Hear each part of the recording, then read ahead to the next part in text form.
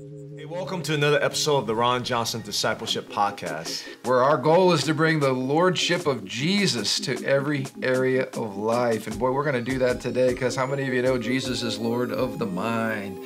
And our minds can cause us a lot of problems. In fact, we're going to talk today about the importance of developing godly, biblical, Christ-centered mindsets so that we're not limited, held back in any way, short-circuiting the purposes of God in our lives. And introduce this book, Andrew, because this book's going to kind of be our launch pad for us. And I know you turned me onto that book, and it's really excellent. Yeah, it started by me reading, and as I was a teacher, I read a educational book that referred the growth mindset. I've never heard that before.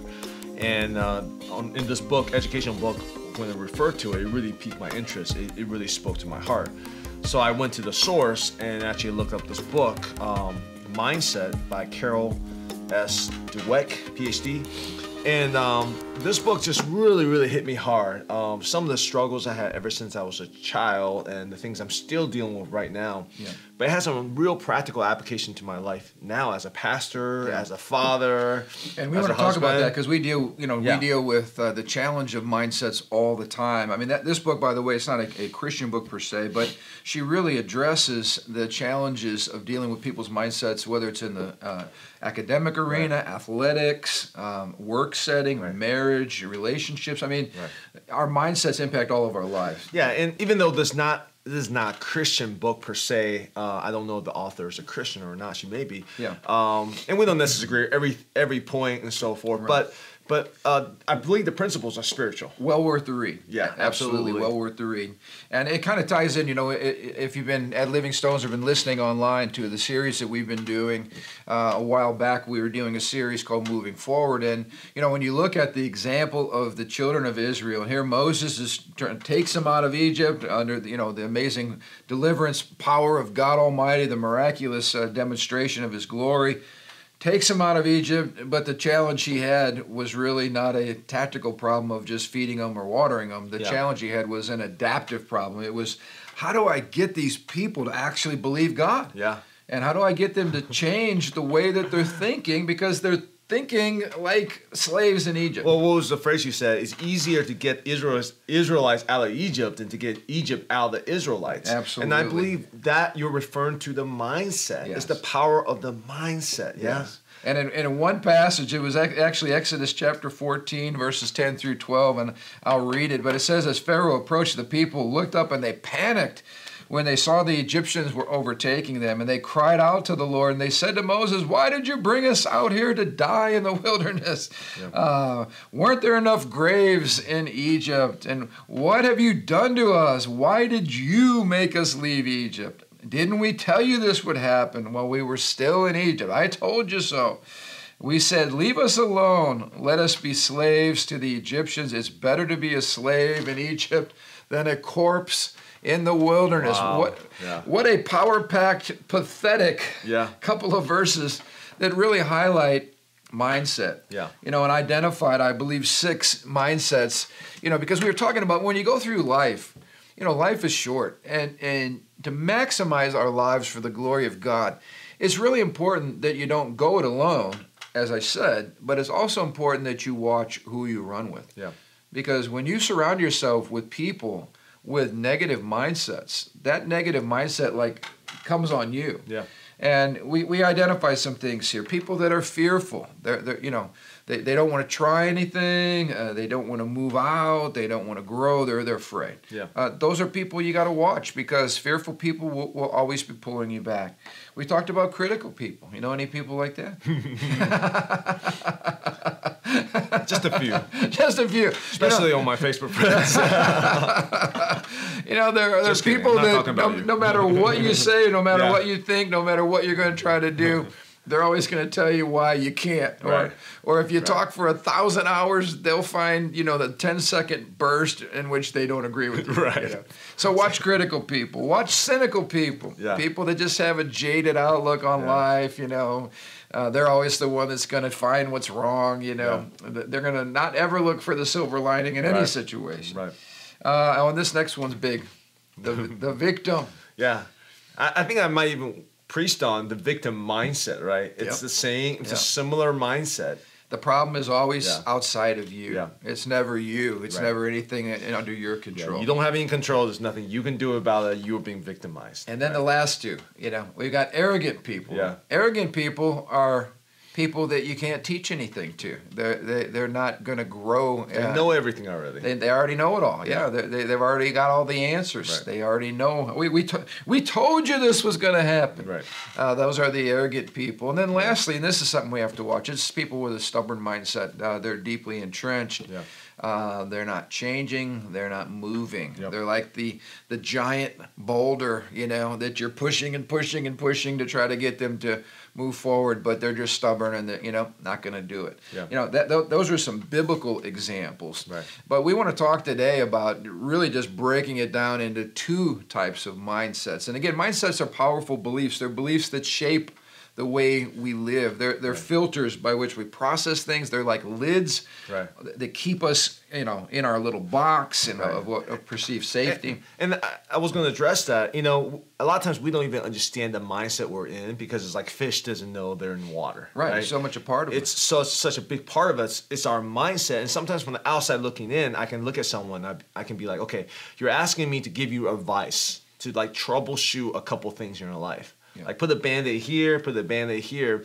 But what you really need is you need a whole paradigm shift. Yeah. You need that lid to be broken open. You need a complete renewing of the mind. The Bible talks about the renewing of our minds, right? Yes, don't be conformed to the patterns of this world, but be transformed in your mind. So in other words, most people are born with a mindset that follows the world. And of course, if we're going to think like the world, it's going to be full of unbelief and doubt and all these 6 plus probably 60 other ugly attributes. Right. That's who we are by nature. And so we're talking today about two categories of mindsets. One that is a fixed mindset, the other that's a growth mindset. Mm-hmm. Describe for anybody who's listening in today, what is a fixed mindset? How would you describe that? There's many words I want to use to describe the fixed mindset. Basically, the fixed mindset is that your who you are, your talent level, your ability, your skill level cannot really fundamentally be changed. So you are who you are. You're fixed. Take it or leave it. It's fixed. Yeah. It's in concrete. You're ordained a certain amount of talent at birth, and then some people are blessed and some people are not. Yeah.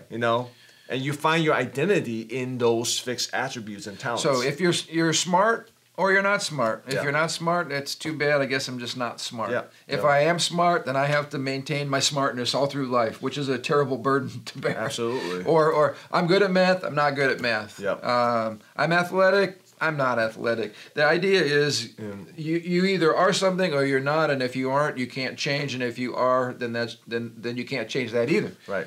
That's just who you are. In our culture, we talk about just how injustice, we label different people. But I think the biggest injustice is when we label ourselves. It's even more powerful. When you have a fixed mindset, you label yourself as, I am this. For better or for worse. Yeah. But what we learn is, for better or for worse, you can label yourself as being stupid, or you can label yourself as being smart. At the end of the day, both of those are not good things when it's a fixed mindset. Right. Okay, and we're going to discuss why that's the case. Compare that with a growth mindset. How does a fixed mindset differ from a growth mindset, and why is it so important? Well, the growth mindset basically says, I am not the product of simply this instrument I've been given at birth. That I can grow, I can change, I can learn. There is improvement.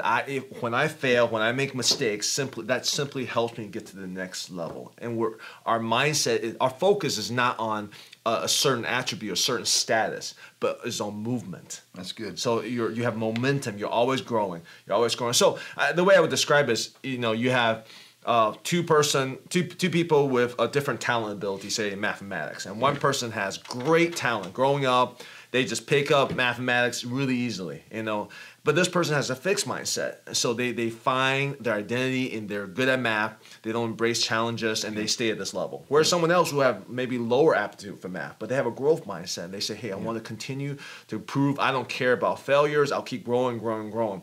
As they keep progressing through life, in short amount of time, the growth mindset is going to surpass the fixed mindset person, because at the end of the day, your growth process will go past your talent level any day, and that's what people need to understand. So people with a growth mindset, and this is important. You love new challenges. You love to learn.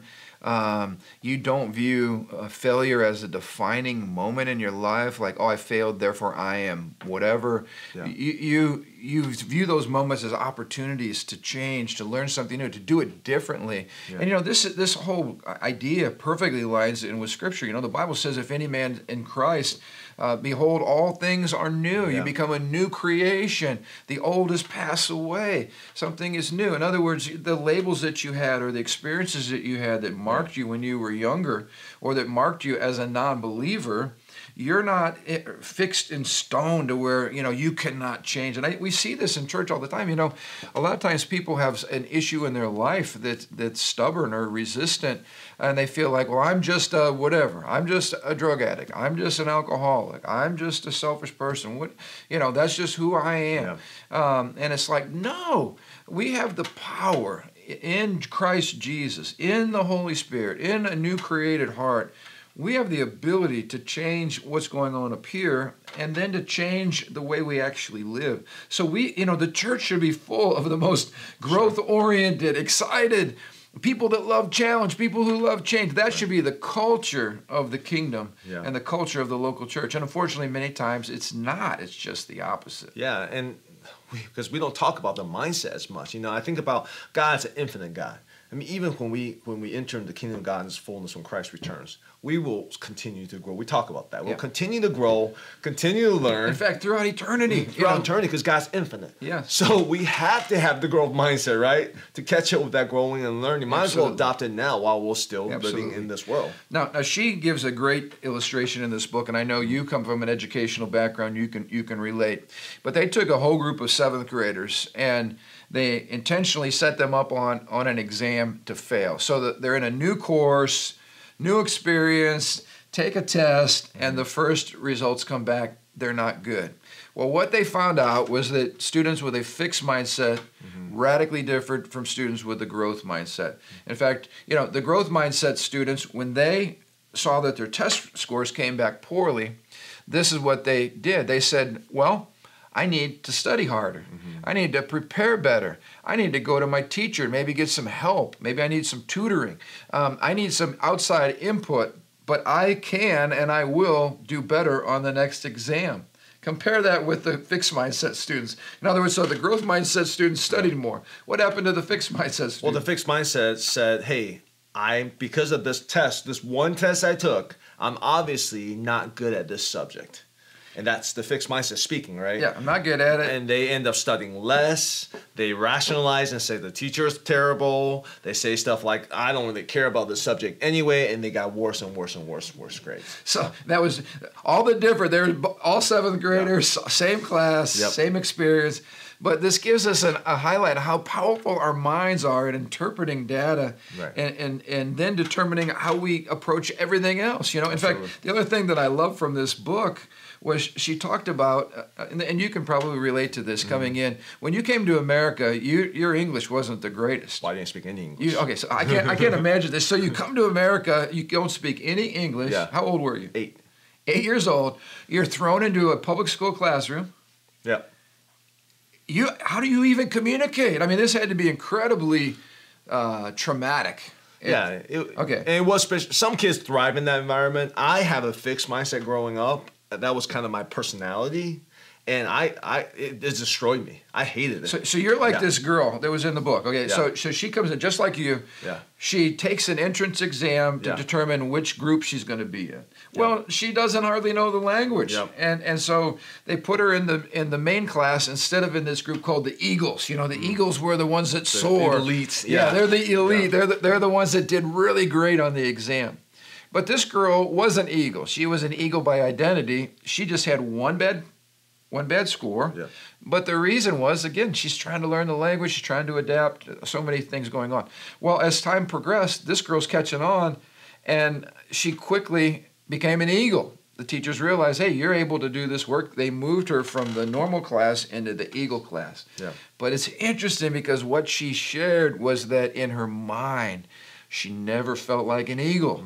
In her mind, she still did not belong. In her mind, that one act of failure defined her. In fact, what the author says, which I thought was so good, is she said, for fixed mindset people, failure is transformed, for growth mindset people, failure is transformed from an action, I failed, I didn't do as well, into an identity, I am a failure.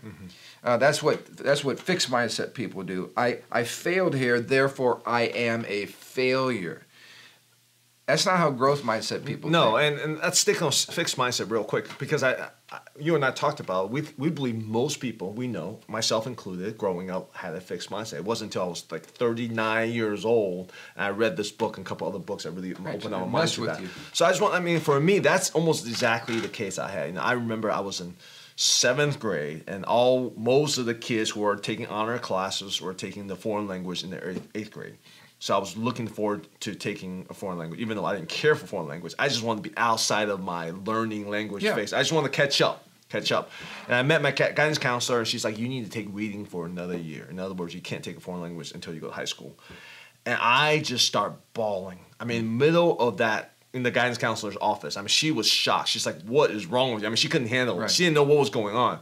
Well, she was just doing her job, but she didn't realize how much that stir up the desire, my longing to catch up, the longing to not be a loser. Because you come in, you're automatically feeling like you're behind because... I'm behind. And for those of us watching, can you imagine if somebody just transplanted you right now, stuck you in a foreign country, and your job, first of all, is to try to figure out how to communicate, let alone know how to do math or reading or whatever. So you're feeling... From the moment you went to school, I'm behind. That became my identity. I was a loser. I was behind. I didn't get along with people. People made fun of me. I didn't know the culture. Just whatever.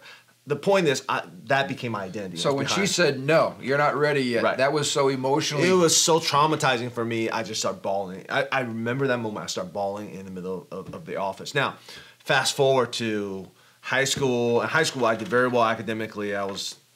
number 3 in my class. I got a full-ride scholarship to college, and whatever. I went to a good school, studied, got my degree, whatever. Senior year, I was struggling with some emotional issue, relational issues, and whatnot. And I was praying. I was like, "What's going on? Why do I feel so stuck?" And the Lord told me, "That's because your identity is stuck back in whatever 4th grade or 5th grade, whatever it was, in which you still feel like you're a loser trying to catch up." So that incident took root in my heart and became my identity. Right. And that identity plagued me. It didn't matter what I was doing academically later. It did not matter one cent. So here, you did catch up. In fact, you became a very good student. Yeah, I became a very good student. And yet you still felt like you were a loser. Because when that's your identity, right? When you have identity of a loser, of someone who's behind, I told you, you could be the richest person in the world, the most successful person in the world.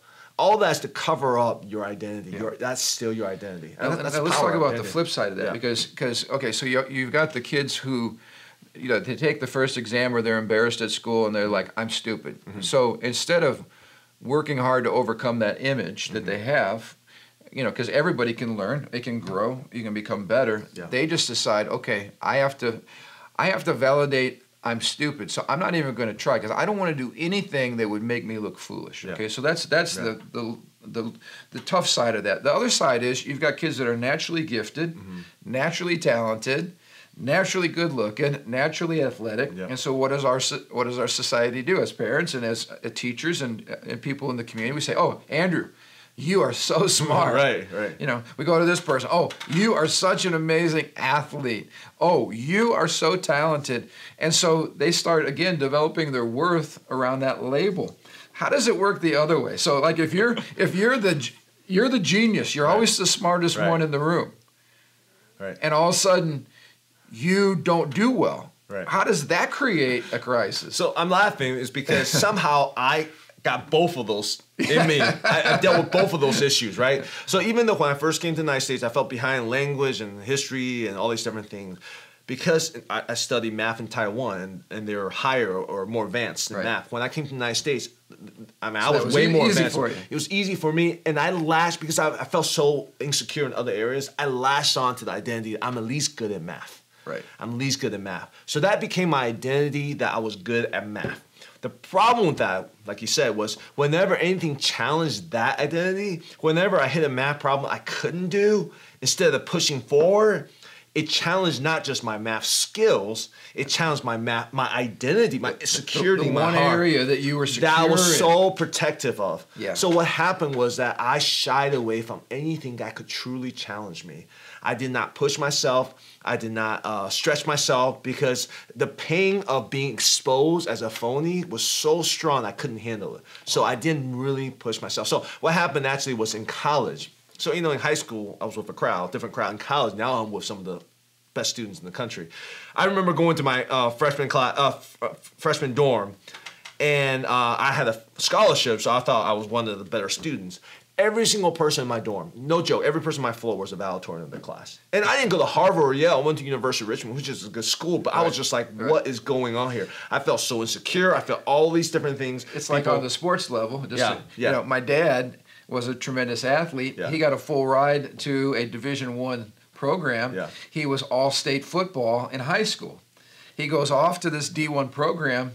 Everybody on the team was all-state. Yeah. And so again, all of a sudden you're used to being the best. Yeah. And now you're just normal. You're like everybody is who you are. Right. And now you go through the whole crisis again because now you have to validate your worth and you got to figure out who you are. It's like an identity crisis. And I couldn't handle the pressure. I hit my first. I remember taking I took calculus and I took multivariate calculus. I remember sitting there and sitting next to me, some of my best friends in college, who are now PhDs in physics and math. I mean, they are truly math savants, okay? They know their stuff, and they're just, like, killing it. I'm just feeling like the biggest loser in the world because, and you know what? I didn't push and challenge myself because I was so busy fighting my insecurity instead of actually sitting there and saying, I want to learn this. See, you're looking for validation. Yeah. That you're this, you're this, I'm looking for validation from the professor instead of teaching me something, right? Yeah. And that is where you self-sabotage. When the security in being smart, your growth, your fixed mindset and being smart actually ends up hindering you and keeping you from advancing and growing, you know? Absolutely. I wanted to share something in this book that we both thought was just so good.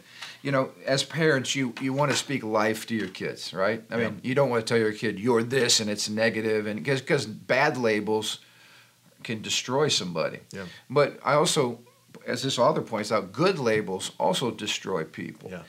When you base somebody's identity on you're smart, you're beautiful, well, what happens when they run into somebody who's more beautiful? Yeah. Or what happens if they get disfigured in some way physically and they're not beautiful as they were any longer? These are traumatic kinds of things. And so he tells a great story in here of a young girl who is training for a gymnastics competition. She's really good and she's a quick learner. And she has her first gymnastics meet, and she doesn't do so well. In fact, it's very disappointing. She comes away with no ribbons. Yep. And he says, these are options, and I just want to read the options, and then I want you to talk about them. The gal's name is Elizabeth, all right? So what does Dad say to Elizabeth? How do we as parents, you know, console our kids when they've had a moment that could be deemed as a failure? Yeah. Number one, tell Elizabeth that you thought she was the best, okay? I know, honey, you didn't win any ribbons, but I want you to know I think you're the best. Option number two, tell her she got robbed. It was the bad judges. She rightfully deserved the ribbon. You're a victim. You're victimized. She's a victim. You got robbed. It's out of your control. It's horrible judges, Reassure her that gymnastics meets are not that important. In other words, downplay the failure. Yeah. It's not a big deal. Not a big deal. Who cares about gymnastics anyway? Right. Point number Sour 4. Grapes. Option number 4. Tell her she has the ability and that she's absolutely, surely going to win next time. Right. Set her up for bigger disappointment next time, right? Yeah. Or lastly, number 5. Tell her she didn't deserve to win. And when we look at our culture today, I think option 5, you didn't deserve to win, is an option that nobody or hardly few parents would even think about choosing. And yet tell us, why does that really help her the most as a growing person? Yeah, it seems callous and harsh, and we don't want to say it like you didn't deserve. I think the author said, like, don't say it like that. But she said, I think this is a real life case. She said the father actually said to the daughter and said, hey, baby, like, look, the bottom line is you're good, but you weren't as good as these other girls. But if this is really important for you, that's train even harder. Yeah. You set realistic expectations. And he also said, look, if you don't want to be in competitions and you just want to enjoy gymnastics, then we don't have to do this. In other words, your identity isn't as a world-class Olympic gymnast. I'm not putting this on pressure on you. Right. What do you want to do? But if you want to go and you want to win ribbons, you're going to have to work harder. Right. But you can, and I believe in you. Yeah. You can do it. Right. But it's going to take some practice, and you're going to have to work a lot harder. Yeah, give them a dose of reality and saying work. Basically, what the father's setting example for this daughter is, you can do it, but you need to put in the work. You actually need to grow. So you have the power. Right.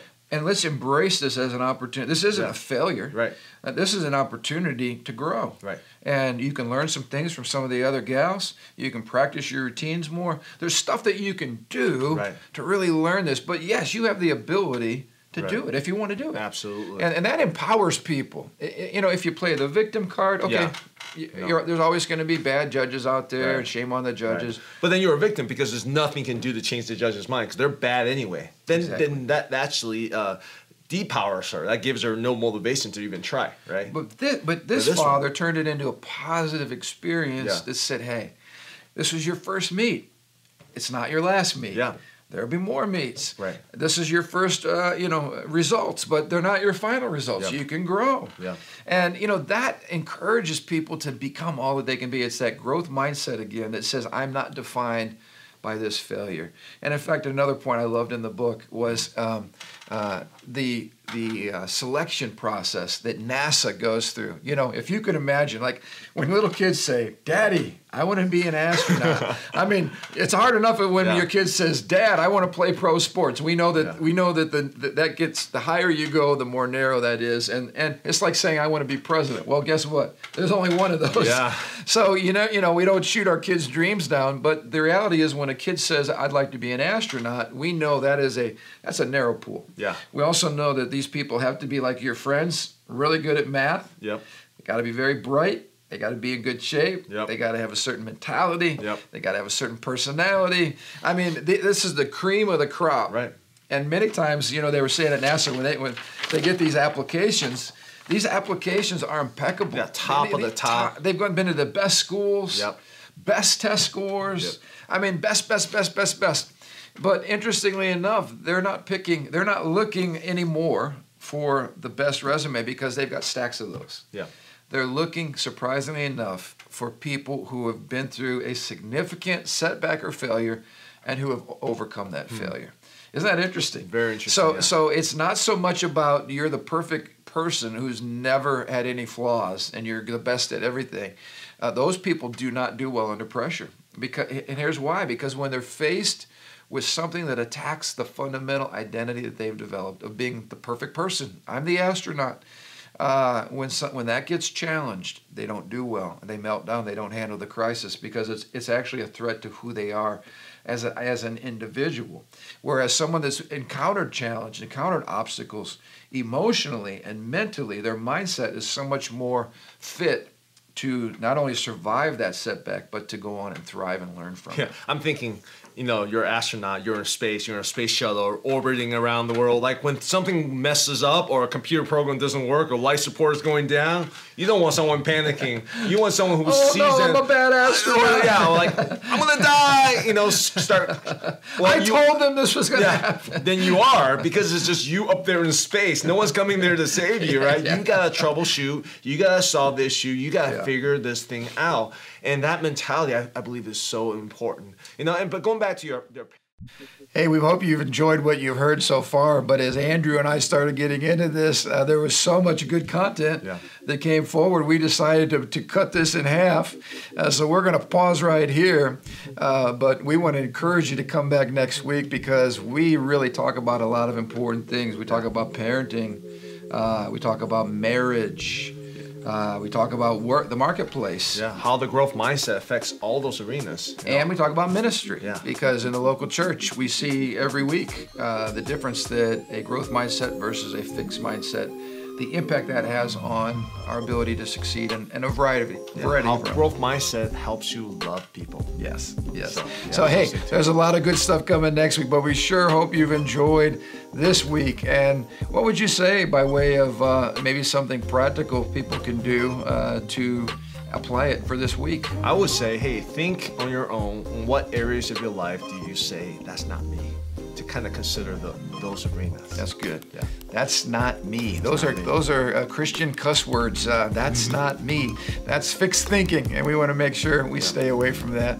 So hey, have a great week and really begin to do an inventory, because we're going to pick this up next week, drive into more depth as we apply it to various areas of our lives. But be aware of the areas where you have grown rigid and where you've kind of put yourself in a box, and maybe where some of this fixed mindset thinking has come in. Also do an inventory of some areas where you're growing, where you're stretching yourself, where you're embracing new challenges. And I think you'll have some fun just being aware of these things, cropping up in our lives. So until we meet again next week, have a great week.